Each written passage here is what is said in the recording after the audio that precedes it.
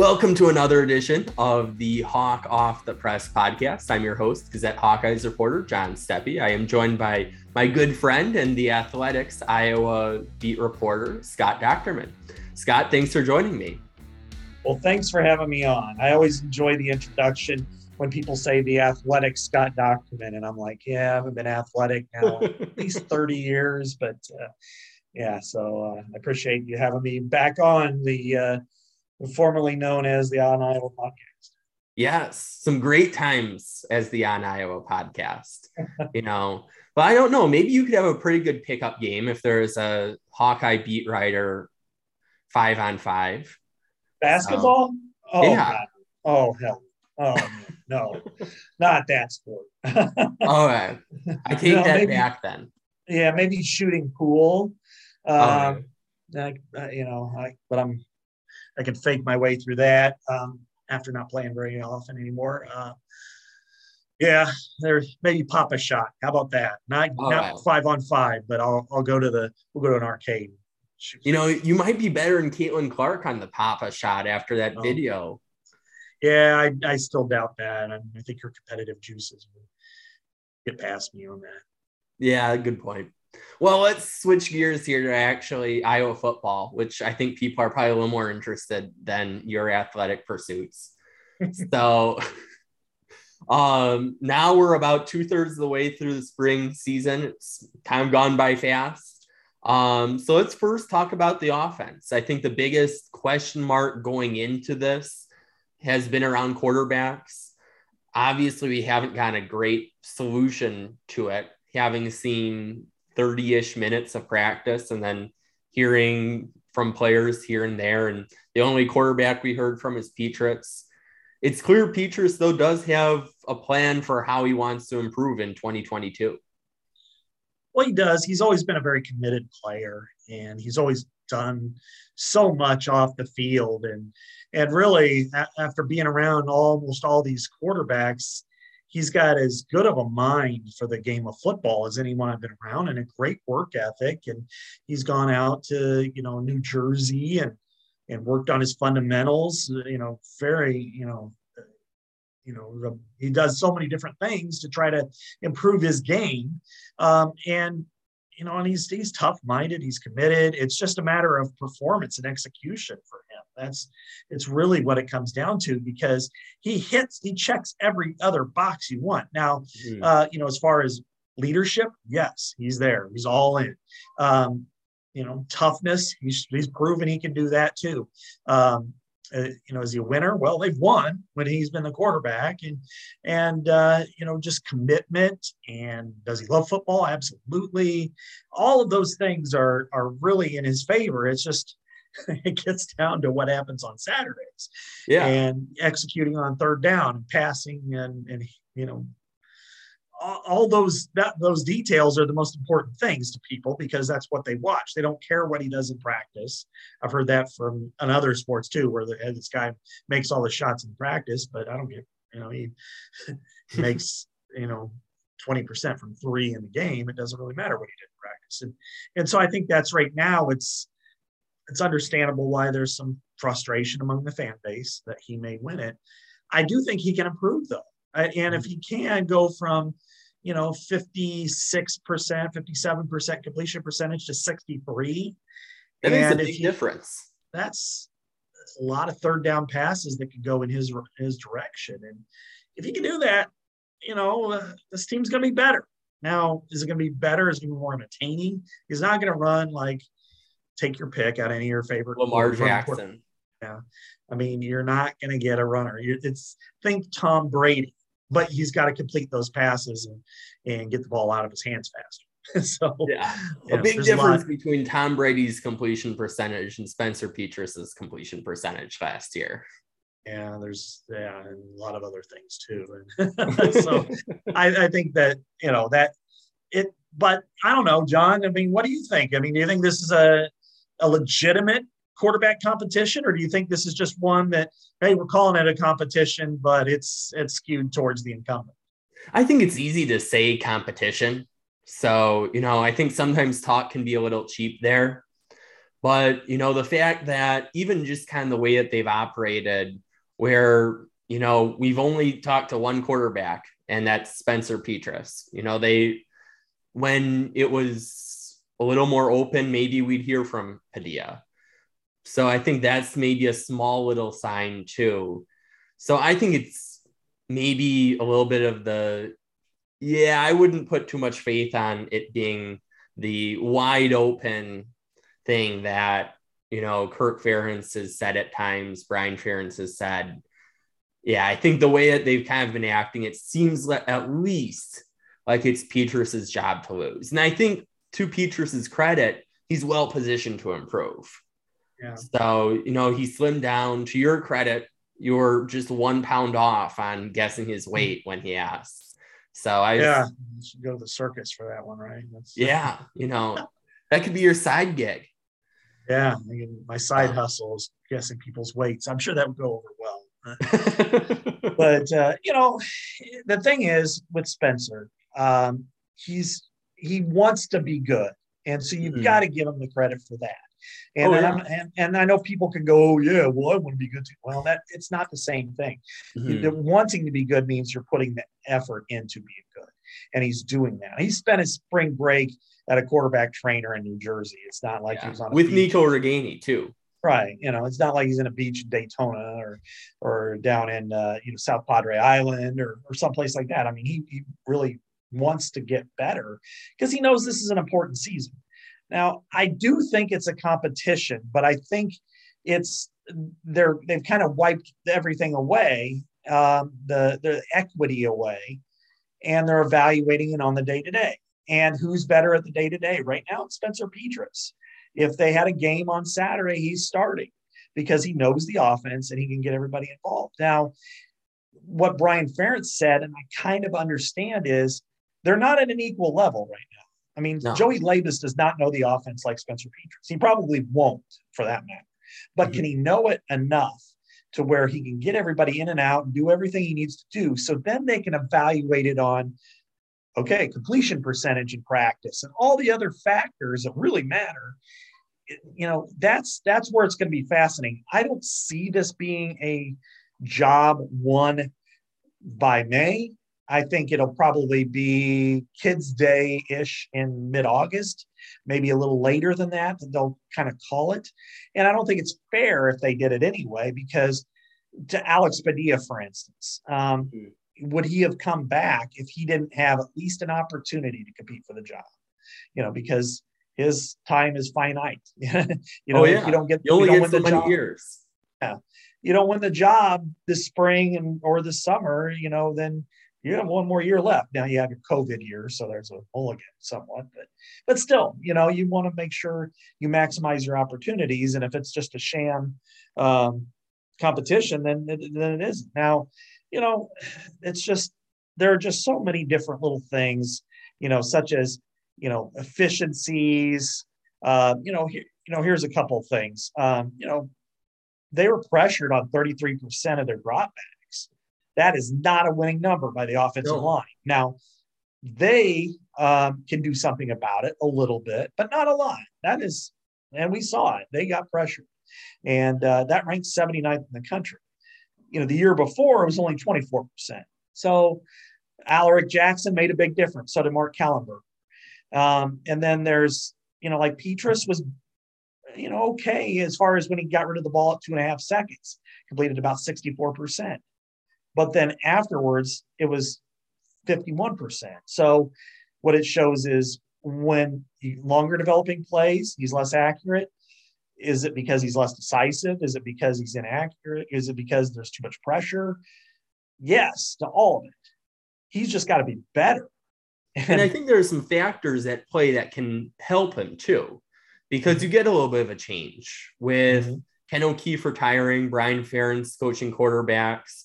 And I think the piece of that, more so than what I just said of Brian Ferentz coaching quarterbacks, the addition of John Budmeyer, who seemed to be, at least in the part of practice that we saw, almost like the more technical quarterback coach, even though he has that analyst title officially. Maybe having him as an experienced quarterback maybe that helps a little bit too. So I think that's another thing that maybe is a little bit of a wild card in there, because with Petras, it seemed like there's almost two versions of him, the first half of the year and the second half of the year. Yeah. And if but that was based on injury in a lot of cases. He was legitimately hurt a couple of times. And then the other part was they did play much better defenses. Oh, yeah. Iowa State even looked very good, but Iowa State did have a very good defense. But the second half of the season, when he got hurt at Wisconsin, he didn't play. He played one series at Northwestern. He was out for Illinois and Minnesota in the first half at Nebraska. And then the only game where they looked the part was kind of in Kentucky. And even then he had opportunities and it didn't work out. So I do think when you look at this team, John, and I'm sure you are, is evaluating it, their strengths are their defense. Their defense is going to win them games and keep them in games where they maybe have no business winning. Their special teams will add that layer that helps them. We saw it a lot last year. Can the offense put themselves in a position to win those games that they're, to be a winning football team? In 2020, they were, and it was really unfortunate for them. They had such a slow start because they were really good by the end of the year. But if the quarterback can complete 60%, if they can run the ball for 4.3 yards per carry, and that's not even really good numbers, those are just kind of baseline numbers, then I think, okay, they can control the line of scrimmage, they can run the football with effectiveness, and they can complete third down passes. And then especially in the red zone, that was a disaster last year. 4 touchdown passes in the red zone and 2 interceptions. Nate Stanley threw 47 touchdowns in the red zone and 1 interception. So they got to do better there. And I think that 4th and 1 in the Purdue game probably still stings a little bit. Yeah, there are some missed opportunities there. Yeah, the interceptions. I mean, they had a couple of strong kick returns, and then the sneaks, and then the fullback dives at Wisconsin. And what that told me at that point in the season was, when you go those plays back to back, is you don't trust your full offense. You don't trust your tackles, and you don't trust what your offense can do. You're just trying to squeeze the last drop of ketchup out of the bottle. And they weren't very good, and then because those were frankly winnable games. Now, the score didn't indicate that, but the opponents, based on the past, Iowa, even Iowa giving up 24 points over it against Purdue, so what? That happens. You got to score 31. They scored 24 the year before, and it didn't feel like some, mountain of issues. And then Wisconsin scored 27, but that was self-inflicted in a couple of those situations. So, but even then, if you have a decent offense, you can respond, you can score. I mean, keeping teams in the 20s across the board in college football is not a death sentence. Oh yeah, but at Iowa, both of those games, the defense did enough. Yeah, I mean, at Wisconsin, they have a goal line stand. And then the very next play, your running back drops the ball, doesn't even get it tucked in. And you can't do anything if you're a defense about that. I mean, you can't go and then, all right, we're going to have another goal line stand against that team. You know what you're going to get. And eventually they're going to, they pin and pull you right to death. And so that's, but anyway, I think getting back to what they can do and what Brian Ferentz can do is simplify it, streamline it. And then you've got to have the players execute. There is some truth to Brian Kirk or whatever talking about execution. Mm-hmm. Make the makeable plays. There were a lot of makeable plays they left on the field. And had they made some of those plays in the passing game, that would have helped them along. I think, the Kentucky game, that was winnable. They were the better team. Oh, yeah. And they found a way not to win. Change any two things. And it's a much different game. Right. You lose by, and what happens is that if you play that style of football, eventually your defense will give up a play. It just happens. It doesn't matter how good you are. It's just the way it is. And so when they relied, and they're again, 4th and inches, didn't trust your offense to win the game. You get that first down, you win the game. Instead, no, let's punt and put all the pressure on your defense. Well, they've got an NFL wide receiver in Wan'Dale Robinson. and he made a big play on a really good defensive back. And, that happens. Yeah. And so, on the and Big then Ten you still defensive have back the of the ball. year. Huh? On the Big Ten defensive back of the year, no less. Right.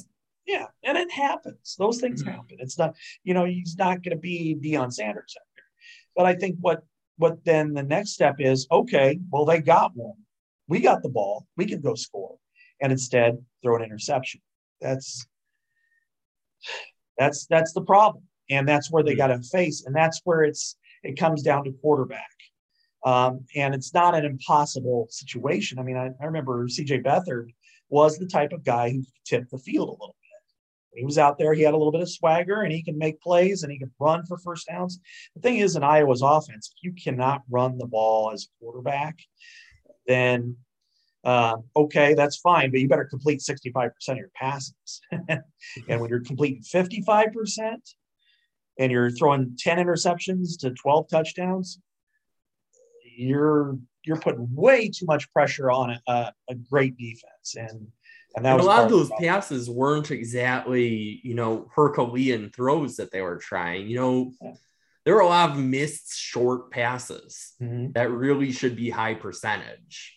And, I think the common kind of defense against using completion percentage is obviously deeper throws, lower completion percentage.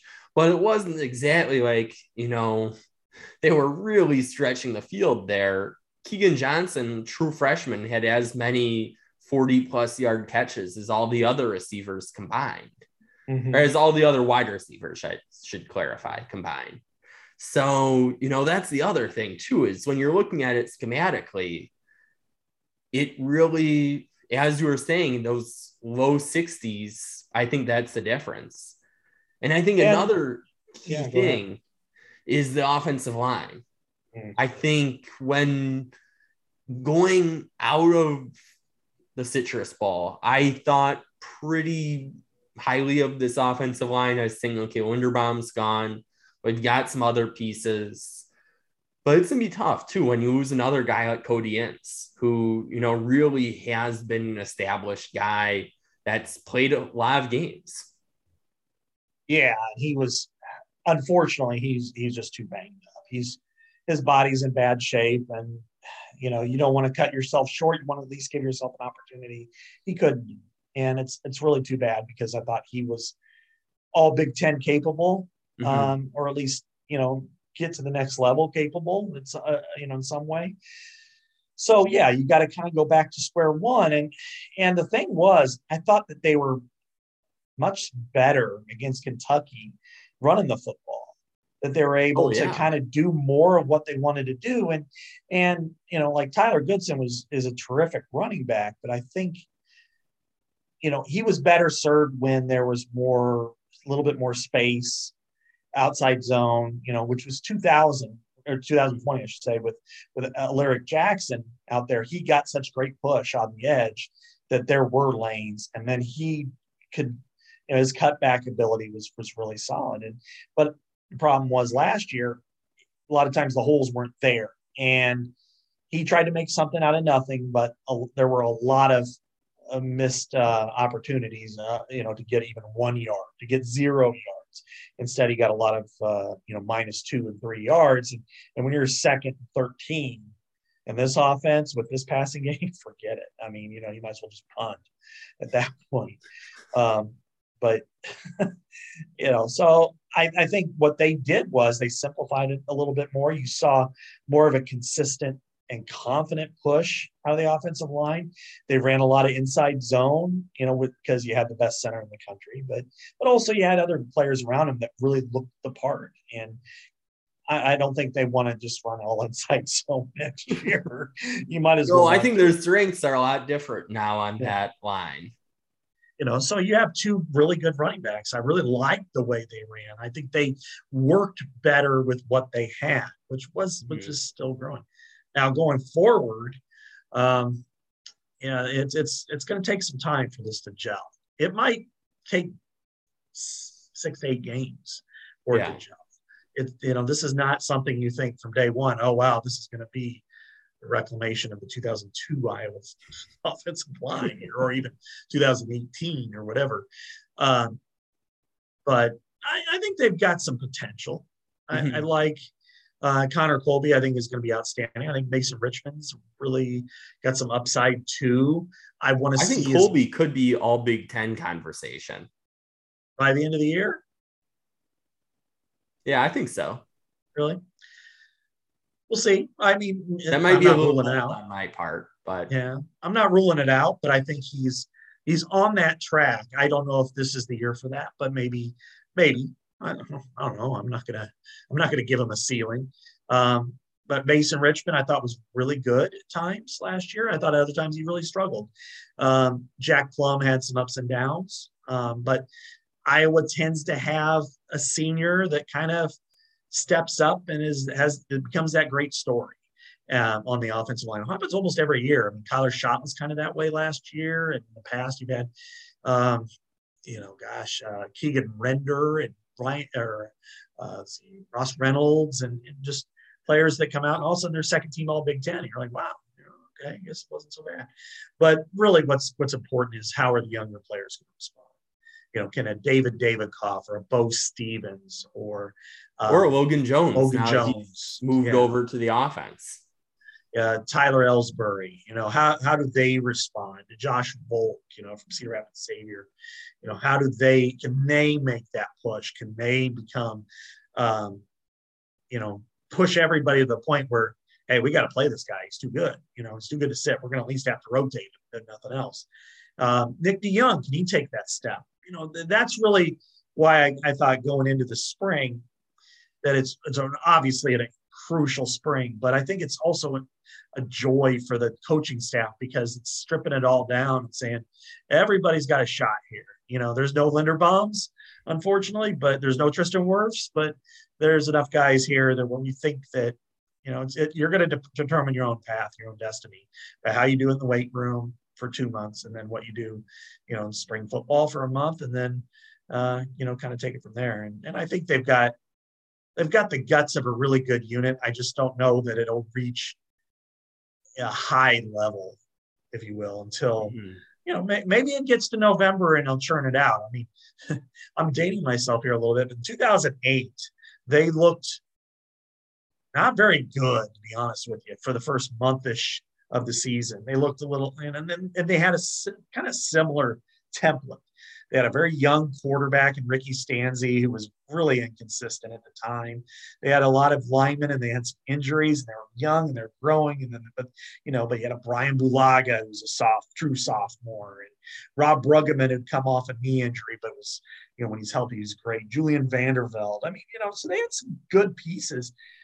By November, they gelled to the point where they were the most physical, badass offensive line in the Big Ten. And they had Sean Green, who was able just to, run for 6 yards a carry and blow people up and have great balance, and was the best running back in the country that year. So, I'm not suggesting they're going to be that, but I think the offensive line is capable of that type of performance. It's just not going to come. They have at 4 out of the 5 positions, they're going to have somebody who's played significant time at that position, because you've got, obviously center is the exception, because when was Linderbaum off the field? Very, very rarely. But, you have Colby and Britt both at guard. You've got Plum, you've got Richmond, and then you've got DeYoung too. Yeah. So I'd really like to see Britt take that step forward. I mean, he has never really had a great, he's been an injury prone because he tore his ACL in high school, and he was played too early as a true freshman. And I think it would be a great story, if he can step in, be healthy. He might be the Logan Lee of the offensive line, if that can happen. Because Logan Lee was kind of in the same boat on defense, where it's just constantly injured. Is this guy even going to play? And then all of a sudden, boom, he has a really solid sophomore season, where by the end of the season, he was one of the better defensive linemen in the Big Ten, I think. Oh, yeah. And he shows up now as a leader. on a defensive line. I think this is a great way to switch gears here to the defense. When I look at that defensive line, that's loaded with experience. When you've got a guy like Lucas Van Ness, who's second team after what he did, and he still has a lot of development time before the start of the 2022 season. When you look at what he did in 2021, I think that speaks volumes as to the state of the defensive line. Granted, that first two deep, take it for what it's worth, a lot will change. So, he could end up being a first team, but, that I think speaks a lot to the depth at this area.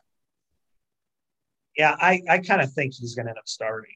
I think he's too I could valuable. see him as a starting end too. Yeah, no, that's what I mean. I think he'll be the starting right end. If I was, maybe I'm wrong, but I do think that's his position. He has some really good skills as a pass rusher.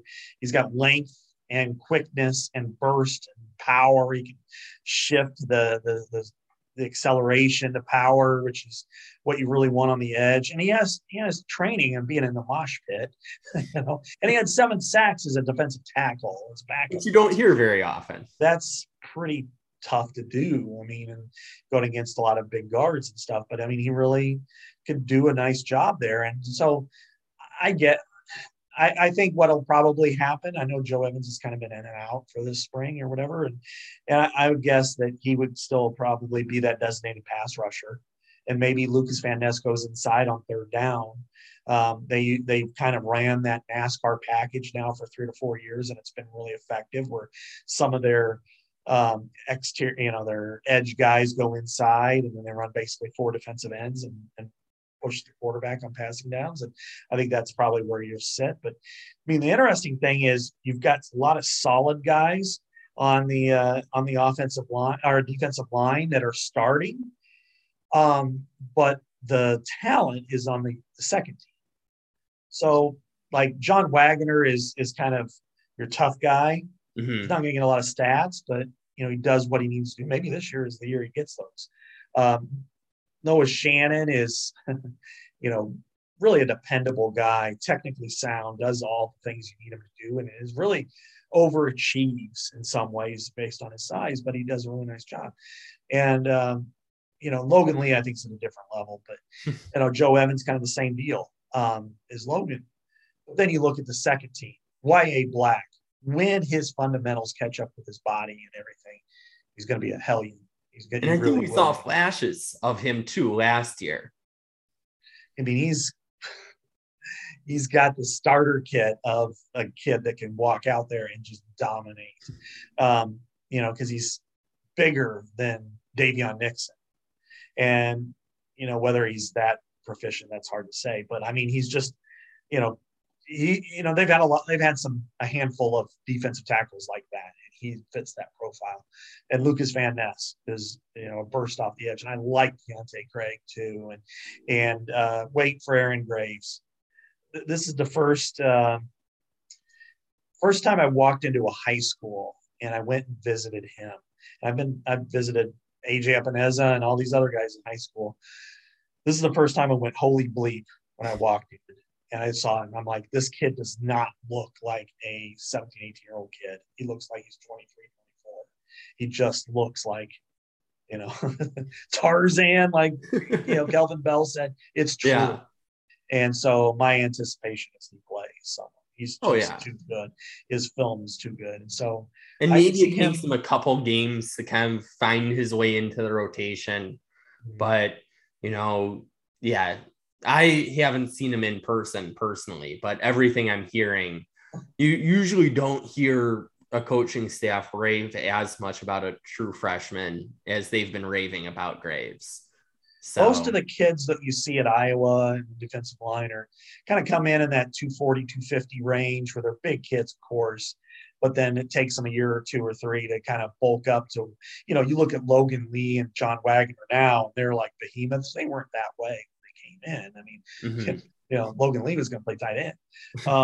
But you look at Aaron Graves and you're like, okay, this is different. This is body-wise. I'm not comparing anything else. J.J. Watt body-wise. when he was at Wisconsin. And so you're just like, oh. So, and then Aaron, even Herkett is a good player, tough player. And Yeah. he's going to find a role when he gets in there too. I mean, they can go 8-9 deep, and they have different levels of talent and experience and toughness. And, when you're playing a Wisconsin, yes, that's when you want John Wagner and you want Noah Shannon and you want Logan Lee being in there as much as you can, because they know that the pulling guard's coming their way and they're going to get ear-holed if they don't watch for it. But then there's going to be some passing teams that, when you're playing Ohio State, you're going to want the best from Deontay Craig and Lucas Van Ness and Y.A. Black and Aaron Graves and on and on. So I'm bullish on this unit. I think they could, I'm skeptical. Maybe that sounds wrong, but I'm not sure the offensive line will get there quick enough. The defensive line, I have no qualms. It's gonna be there, and it's gonna be fun to watch.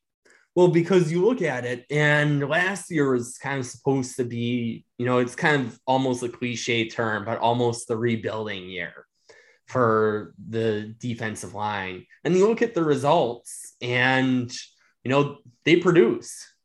So when you have a guy like Van Ness who did what he did, I think that probably took people, at least I'd say fans, inside the building is obviously a different story, but I think it took a lot of fans by surprise to see him producing as early as he did and seeing some of those other people produce as early. And you lose Van Valkenburg, but then you have other people coming in, you have other people getting more time. Steck is another person to maybe keep an eye on. So, they've got some options there. And obviously, it's easy to be optimistic about some positions. And then come fall, they get hit by the injury bug. This might be, I hate to say injury proof, but you could lose a guy or two to some injuries and still be in pretty good shape. Yeah. I don't want to utter those words because that always seems to bite people. And I encourage anybody who gets mad if it's you who said that, not me. But they have enough depth to withstand an injury. And I will say that. And and some of the things I like is hearing about it. Jeremiah Pittman, who's a 300-pound defensive tackle, if he can enter the rotation, if you can get him 10 snaps a game. I mean, if you can keep these guys to 30 snaps on average, they're going to be so effective in the fourth quarter. And Iowa typically plays some really close games against some good teams. And so, in the fourth quarter, when Michigan comes to Kinnick Stadium and it's close and you're rotating guys because, hey, Jeremiah Pittman got in there and he had 1 tackle in 12 plays. But, hey, in the fourth quarter, we've got Lucas Van Ness in there, pressuring Caden McNamara. Here, go take it. Mm-hmm. And so, I think their front seven could be a real strength this year because I think the linebacking core could be as good as any in the country. Oh, yeah. Well, you have everyone coming back, essentially. I mean, you have Jack Campbell led the country in tackles. He's like the Marvel Man out there. And, because he's, 6'5", 245 rangy, can tip, can hit, can cover, can power, kind of a magnet to the ball too. Yeah. Pick 6, fumble recovery for a touchdown, forced a fumble at the goal line that turned into a touchback, just did all those things. And, he kind of tips the field a little bit. And then Justin Jacobs has incredible athletic ability, can help their defense to the point where, Ben Neiman was a pretty good Leo backer who could play slot. Before him, Christian Kirksey could too, but even the league has changed over the last 7-8 years. So he can still play a lot of those cash roles as a 4-3. So you can put him over the walkway and you got a slot there. And as long as you're not really playing man, you're okay. Yeah. Tight end is there. He's fine. He can cover tight end. There's no tight end in the league he can't cover. Except maybe the one on the other on the other offense, Sam LaPorta. Yeah. And so, and then Seth Benson always gets overlooked, but he's the prototype for what Iowa does. Take a 2-star from nowhere, Sioux Falls, but, who's going to go to South Dakota State, walks in, works hard, and all of a sudden busts his ass, and now he's the type of guy. I mean, he's one of the more thunderous hitters in the Big Ten. Oh, yeah. And, if they didn't have Jack Campbell, I feel like we'd be talking about Seth Benson a whole lot more. Yeah. And with Justin Jacobs, I think if Dean Belton wasn't on last year's team and such a solid option on the cash, maybe we'd see Justin Jacobs a little more. Well, I don't think there's any maybe about it. I think we really would have. Yeah, that's true. And so, this year, usually they run about 75% cash. I think that number is going to drop. I mean, when you have a Justin Jacobs and your cash back or your whatever guy is going to be not as good, you want to get your best 11 on the field, especially against some great competition. Now, when you're playing Ohio State and Jackson Enigma Smith is in the slot, you do not want to have Justin Jacobs there. Unless you are he's playing the flat zone. That's it. But then again, I don't know if you want anybody else there either.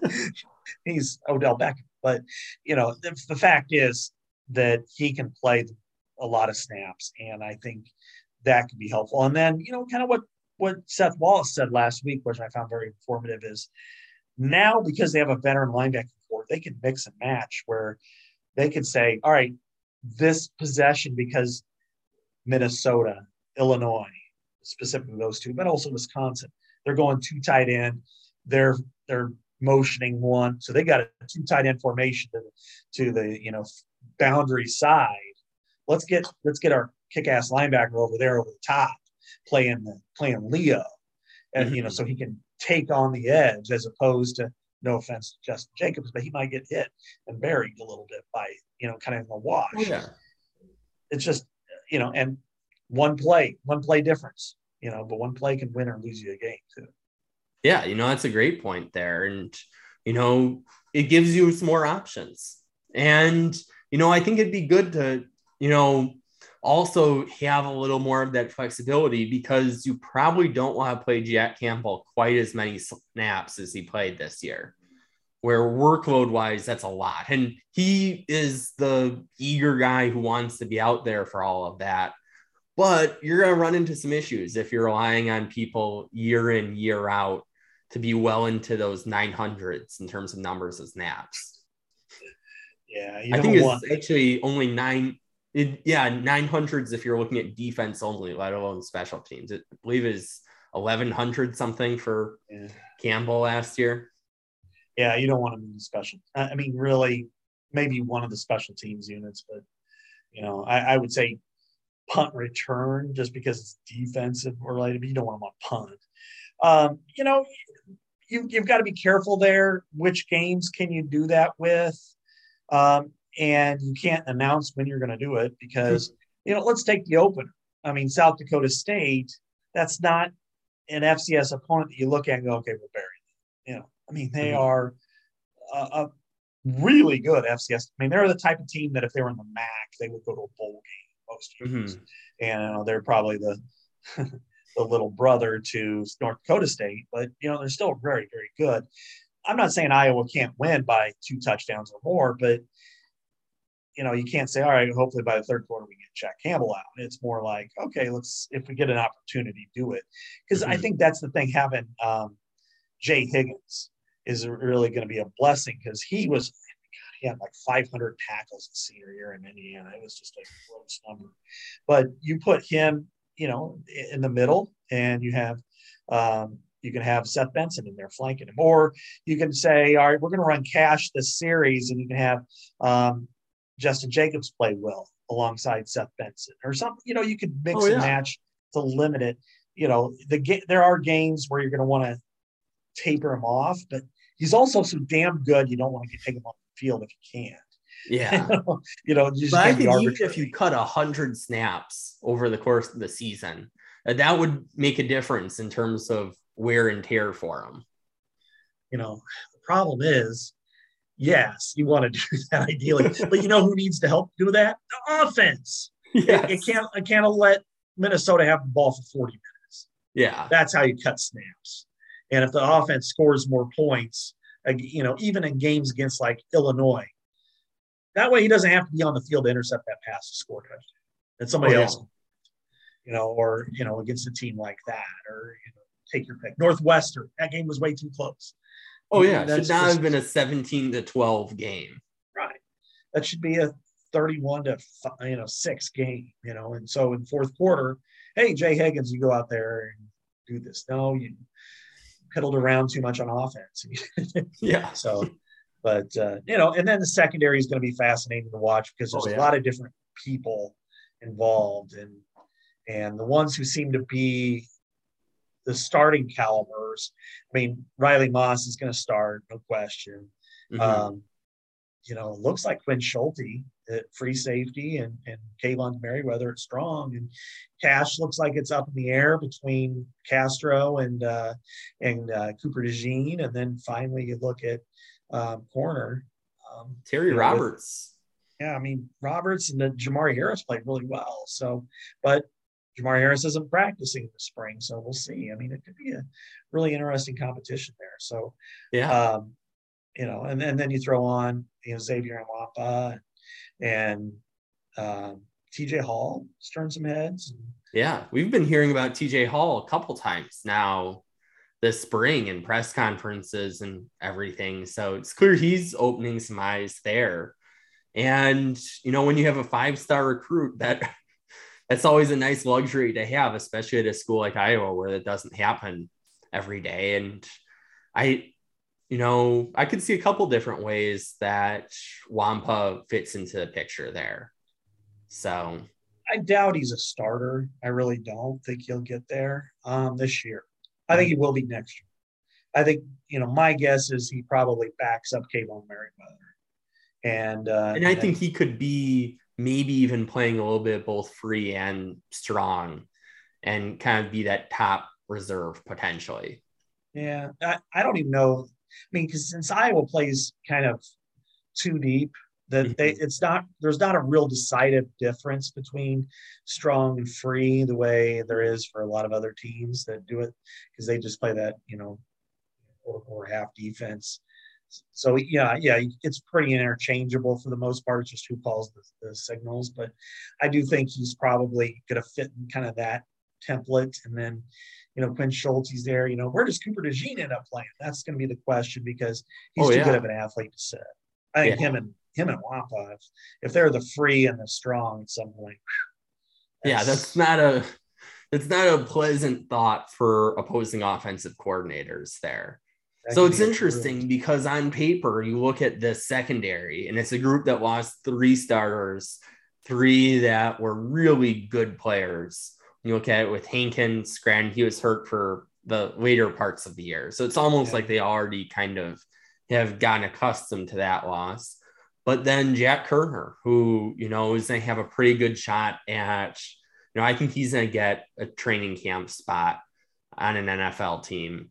And then you have Dane Belton, who I think helped his case a little bit at the combine. And I think it's realistic to expect to hear his name, especially day 3. I think it's very realistic to hear him get his name called.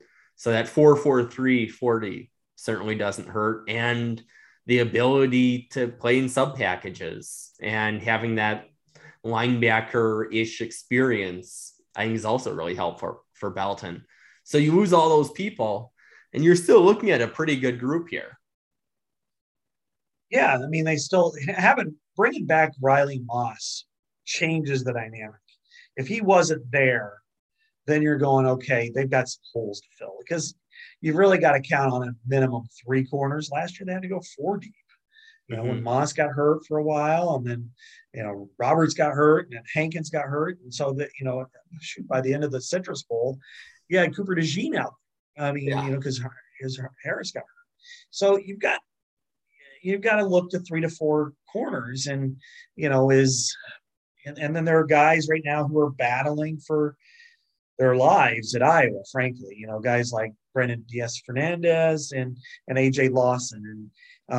If they fall behind anymore, if you get a TJ Hall who leaps over him, you've already had a Cooper DeJean who leaps over him, then you've got to start to evaluate your position in the team and what's important.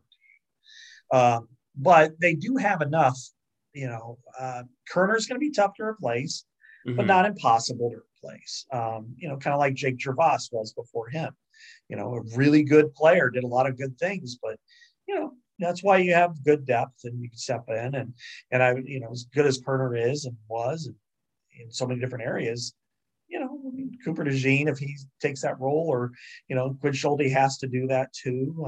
So there's some value back there. And then I'm anxious to see what the newcomers come in the summer and how they perform. And, but I think they've got 8, 9, 10 guys that I think have the potential to play this year. And then special teams will be interesting. Obviously, no real surprises when you have Tory Taylor coming back. You kind of know what you're going to get there with the former Big Ten punter of the year. But then kicker is a competition. We talked a lot this week's press conference with LeVar Woods about Holder. So for me as a special teams nerd, that was an entertaining press conference there. So Cooper DeJean maybe also is the Holder, maybe, possibly. That might be a little wishful thinking there, but if you have him there, that would add a wild factor there. I think Tory Taylor is a little more likely, but, it's something interesting to ponder for the next few months. I got to hand it to LeVar because he planted that seed, and I know, I know what the message boards are going to be like for this. I know what people are thinking, and he, and like he said, eventually I think he caught up to it. And he's like, well, the most important thing is catch it and let somebody kick field goals, and because maybe they'll have 1 or 2 fakes throughout the year. It was, I think, 2017 they had like 4 or 5, but yeah, I mean, it does present that opportunity and that possibility, and that's really fun to consider. And wow, you have Cooper DeJean out there, who a former high school quarterback, so he can throw, a great athlete with the ball in his hands. He can do something with it. But I guess this is the seed that a lot of fans are getting now during this time of year to go, oh wow, look at them, and then they're going to be so bummed when it's Tory Taylor. I mean, they're just going to be miserable because of that. But still, for the next few months they'll be thinking of that. And if I'm LeVar, I'll even play to it where in open practice I'll let him catch it and then run around with it for a minute, just to but really the most important factor by far and away. I mean, as you said, you have Charlie Jones back, Big Ten returner of the year. You have Tory Taylor, who 2 years ago was the Big Ten punter of the year. So you've got, the coverage units are outstanding, and they have Terry Roberts back as gunner. You have those guys. It's just going to be great. The question is going to be kicker, and Iowa needs a good kicker. And we saw it in 2019 with Keith Duncan. He kicked 29 field goals. He set the Big Ten record, and I think Iowa's had 6 games where they have 4 field goals. They need those. Yeah. The offense isn't good enough to expect to get 31 points and 4 of which are touchdown related. I mean, they're just, so you're going to need that. And there is no way you can replicate it for an inexperienced kicker to think I'm kicking at the big house or even Kinnick Stadium, but certainly, I mean, they go to Ohio State for the first time in a century. And, if it's Drew Stevens, if it's Lucas Amaya, if it's Aaron Blum, I mean, what if it's 24-24 like it was in 2009 when it was a de facto Big Ten championship game and you miss a 22-yard field goal? That doesn't work very well. And so you cannot replicate that until you actually do it. And so that's like, I had that conversation with LeVar last year about Caleb, and he was talking Caleb up, and I'm like, how do you know? Well, we just believe, and then they come out and do it. But I'd say a lot of success. Okay for Caleb. Out great for Caleb. It worked out great for Keith Duncan, and it worked out great for Miguel Racinos and even Marshall Kane, who missed 6 extra points, but man, he could kick the 57-yarder to win it once. So they have all those pieces, and it's just a matter of can they do Can they execute it when they need to, in the rain and the wind, like Keith Duncan did, or I don't know. But Iowa plays a lot of close games, so you're going to need that guy to come through, no matter how the wind is howling or the fans are bitching and what have you. And I think it'll be interesting too. LeVar was saying about how he'd like to have a second punt returner as well. So it'll be interesting to see. Obviously, Charlie Jones is the first spot locked up. So, might as well put a master lock on that one. But, it'll be interesting to see who maybe emerges as that other punt returner.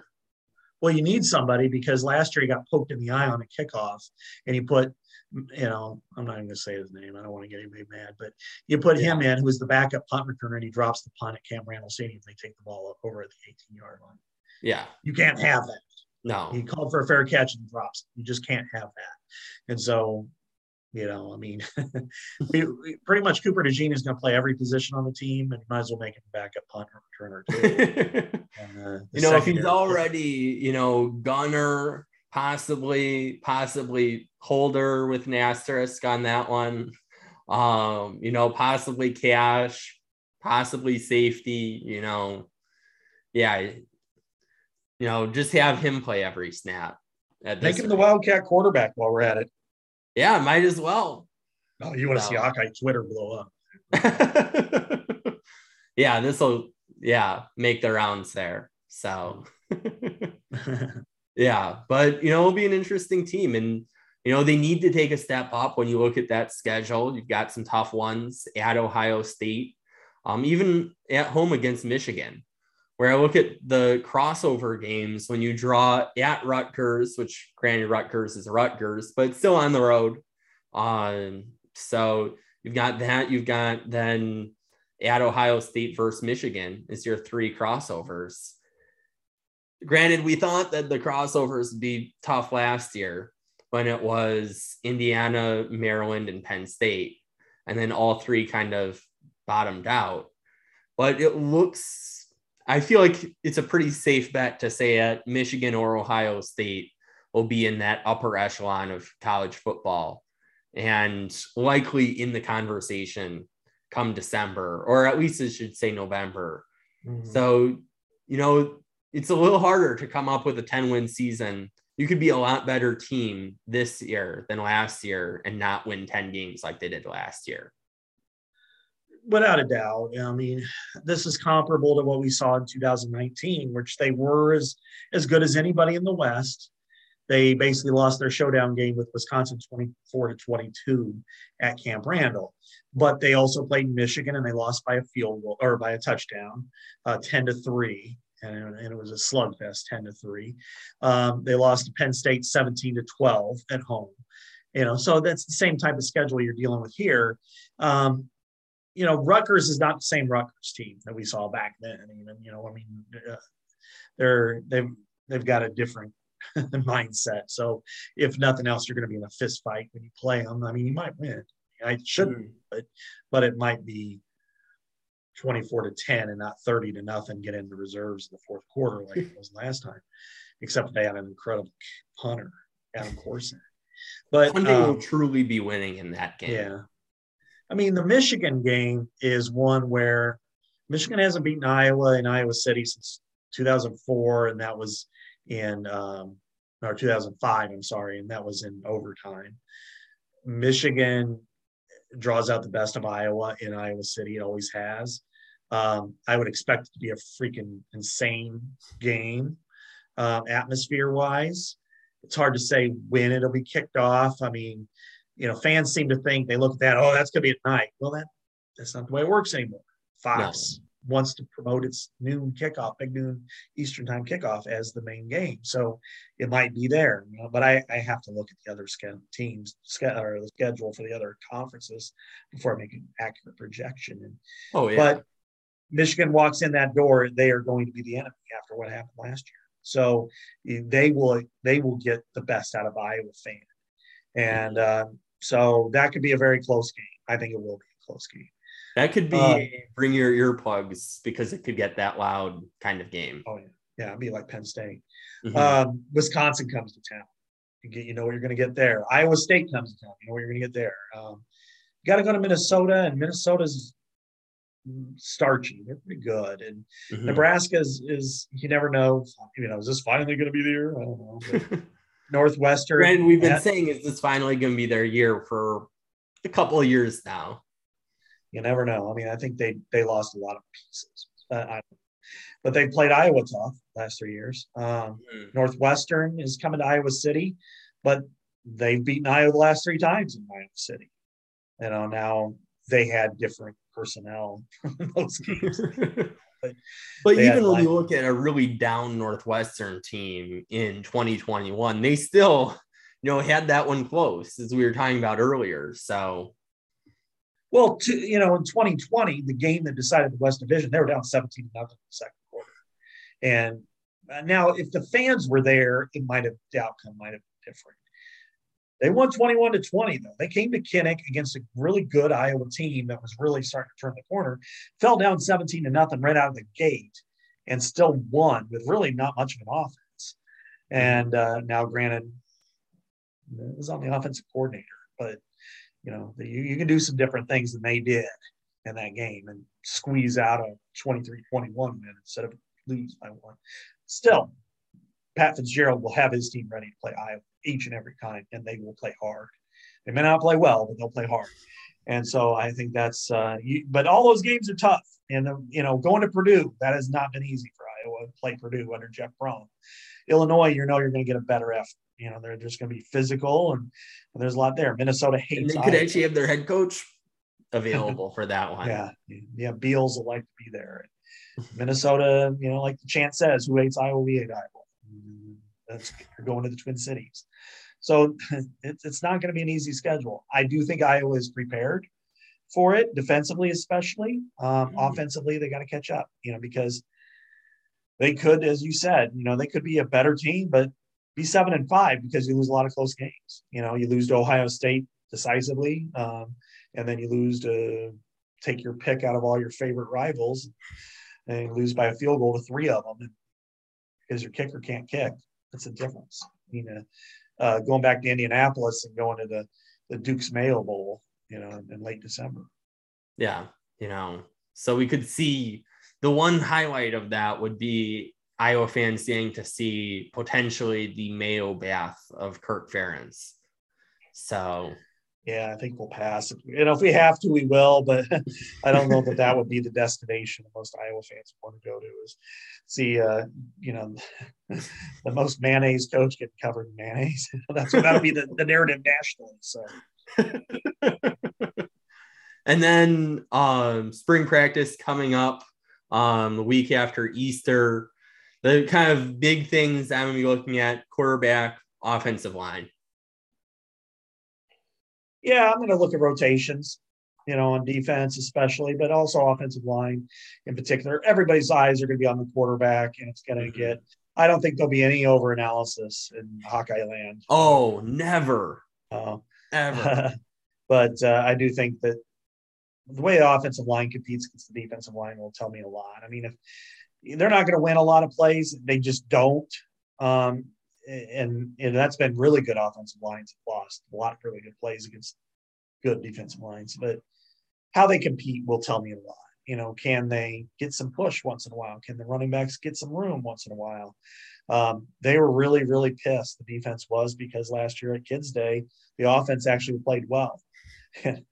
one coach told me that's the first time that happened all year. It's been a bloodbath the other times, but today, so they were pissed off. So, by the end, it was, they looked pretty good. Offense, of course, did not. So, we're going to chart all the plays of the quarterbacks, see how everything goes. And I'm anxious to find out, and I'm anxious to overreact like everybody else. Yeah. And then, we'll be brought back to reality in a couple months later. We'll see. That's why they play the games. And then Linderbaum had his own pro day this week, on Monday. And, I think he did enough there. Obviously, it would have been nice for him if he was able to participate in either the combine drills or the team pro day, but holding his own individual pro day. I haven't heard a number as to how many scouts were there, but I'm sure with a first-round talent, He probably drew a handful at least. So yeah, I think he did enough there. Yeah, he's over 300 pounds and he ran a sub 540. That's really about it. All I needed to do. The film's there. He's done enough. He's as good as any center in the game, and that includes the NFL when it comes to zone blocking. If you're running a wide zone offense, you need, he's the type of center because he can get out. He can reach block a 3 technique. Nobody else can really do that. He can go out to get to the second level because he's so quick and agile and destructive when he gets there. Center is not considered a priority position. That's kind of hurts him a little bit. And that's why you don't see a lot of mocks with centers. They just, it's like, it's not sexy enough or whatever. But when you got a good one, you want to keep it. And I think, and maybe one of his problems is there's been a lot of really good centers that come in the second round late. And, like Creed Humphrey and what have you. But I think he's a late first rounder. I think he's probably somewhere either Green Bay to Cincinnati. If he gets in the late 20s, it wouldn't shock me at all if like Cleveland came up for him or Chicago came up for him, because those are teams that could use a center like him. And so if he's available at 27, 28, somewhere around there, I could see a team coming up and getting him. So I think he's a lot of value for him at 27 or 28 because that's a player that you kind of know what you're going to get with him to a large extent. Well, barring injuries, you know what you're going to get with him. Yeah, and those are unpredictable. So that's kind of like the asterisk or the qualifier you always throw out there. Yeah. Injuries aside, because football's full of them. But if he's healthy, he's a plug and play for 10 plus years guy for somebody and play at a high level. I think he's a Pro Bowl guy in year 1 or 2. Not being hyperbolic. I just think he's that good. Oh yeah, no. And so I think in some ways, and he may not get picked by a team in their current spot. I could see like there's going to be so much movement this year. I could see New Orleans, for instance, coming up to 7 where the Giants sit. And so the Giants will be at 16 and the Giants will be like, they need a center. Yeah. Maybe that's where they pick him. Or the Jets move down. They pick him, somewhere in the teens. Or if he kind of floats around and, somebody, Green Bay would be smart to grab him. He met with the Packers in Indianapolis. So, it's just, that there is a lot of different possibilities. I think it's just a matter of, just hold on. It's like riding a wild Mustang, don't get too high or too low because, I've had a couple players tell me, Marvin McNutt specifically called the draft the best, worst day of my life because you're spending all, and his was a Saturday, but you're just dying every minute until that call comes and voila, and it's the best moment of your life. And it's just, and with Linderbaum, especially, granted, he is such a grounded guy. So if there's anybody to have to deal with this, you'd pick him based on how grounded he is. But, I could see it. He's kind of a unique case where I wouldn't be shocked if he went 14. I wouldn't be shocked if he went 29. Yeah. And that's a pretty wide range there. And, if he goes 14, you can point to A, B, and C. And if he goes 29, you can point to X, Y, and Z. Right. And that makes it, I think, a little more interesting for him. And if he falls out of the first round, which sometimes things snowball and people don't notice. I've been at a draft. It's sometimes things get away from you and everybody kind of regathers themselves and recoups. And then they go, holy bleep, this guy's still around. Then 33 is when he's going to go, 33 to 34, in the next day. So, he's going to go very, very quickly. It's just, but I think he's going to be first round. I do think somebody will come up and get him if he's falling, to 28, 29. I would be surprised if Green Bay let him go with 2 picks in the 20s. The other I think 2 other guys get drafted for sure. And I think Belton's probably about a 5th round guy, maybe anywhere from late 4th to early 6th with him.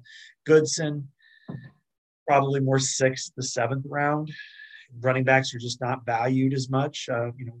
You look at Linderbaum, and it's kind of the same situation with Breece Hall.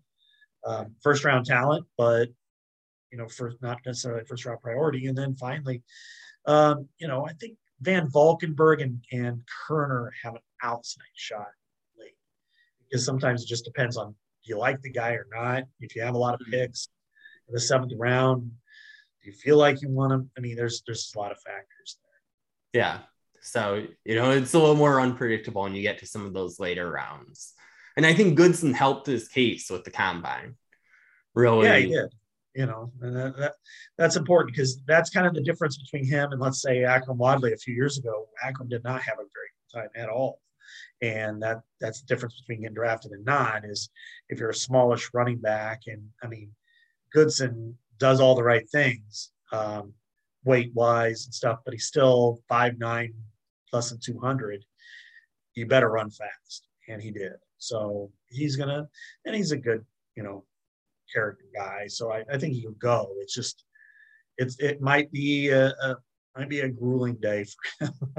I think it could happen in the 4th round, or it could happen in the 7th, but my guess is somewhere around the 6th.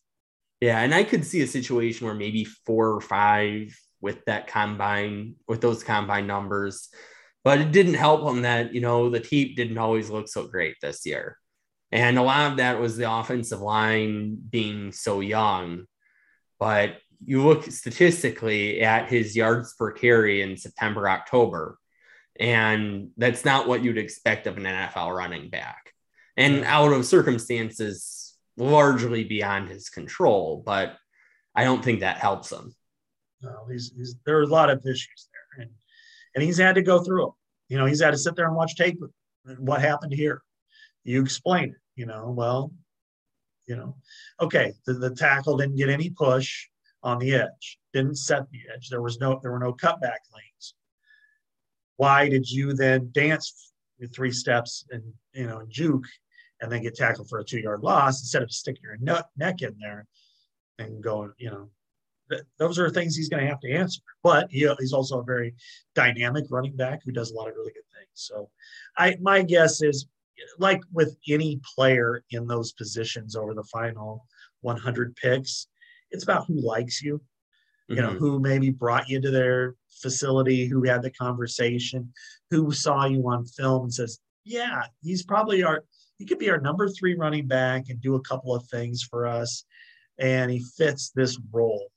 And then there are other, salary cap issues to personnel issues. How much have you spent here? Are you rebuilding? Are you not? Do you have 15 picks, or are you 3? Just stuff like that. So, yeah, it should be fun. Yeah. Well, Scott, thanks for joining me. Yeah, thanks for having me on. And thanks to our listeners for tuning into another episode of the Hawk Off the Press podcast. I'll be back with another episode next week. Until then, we will talk Hawks later.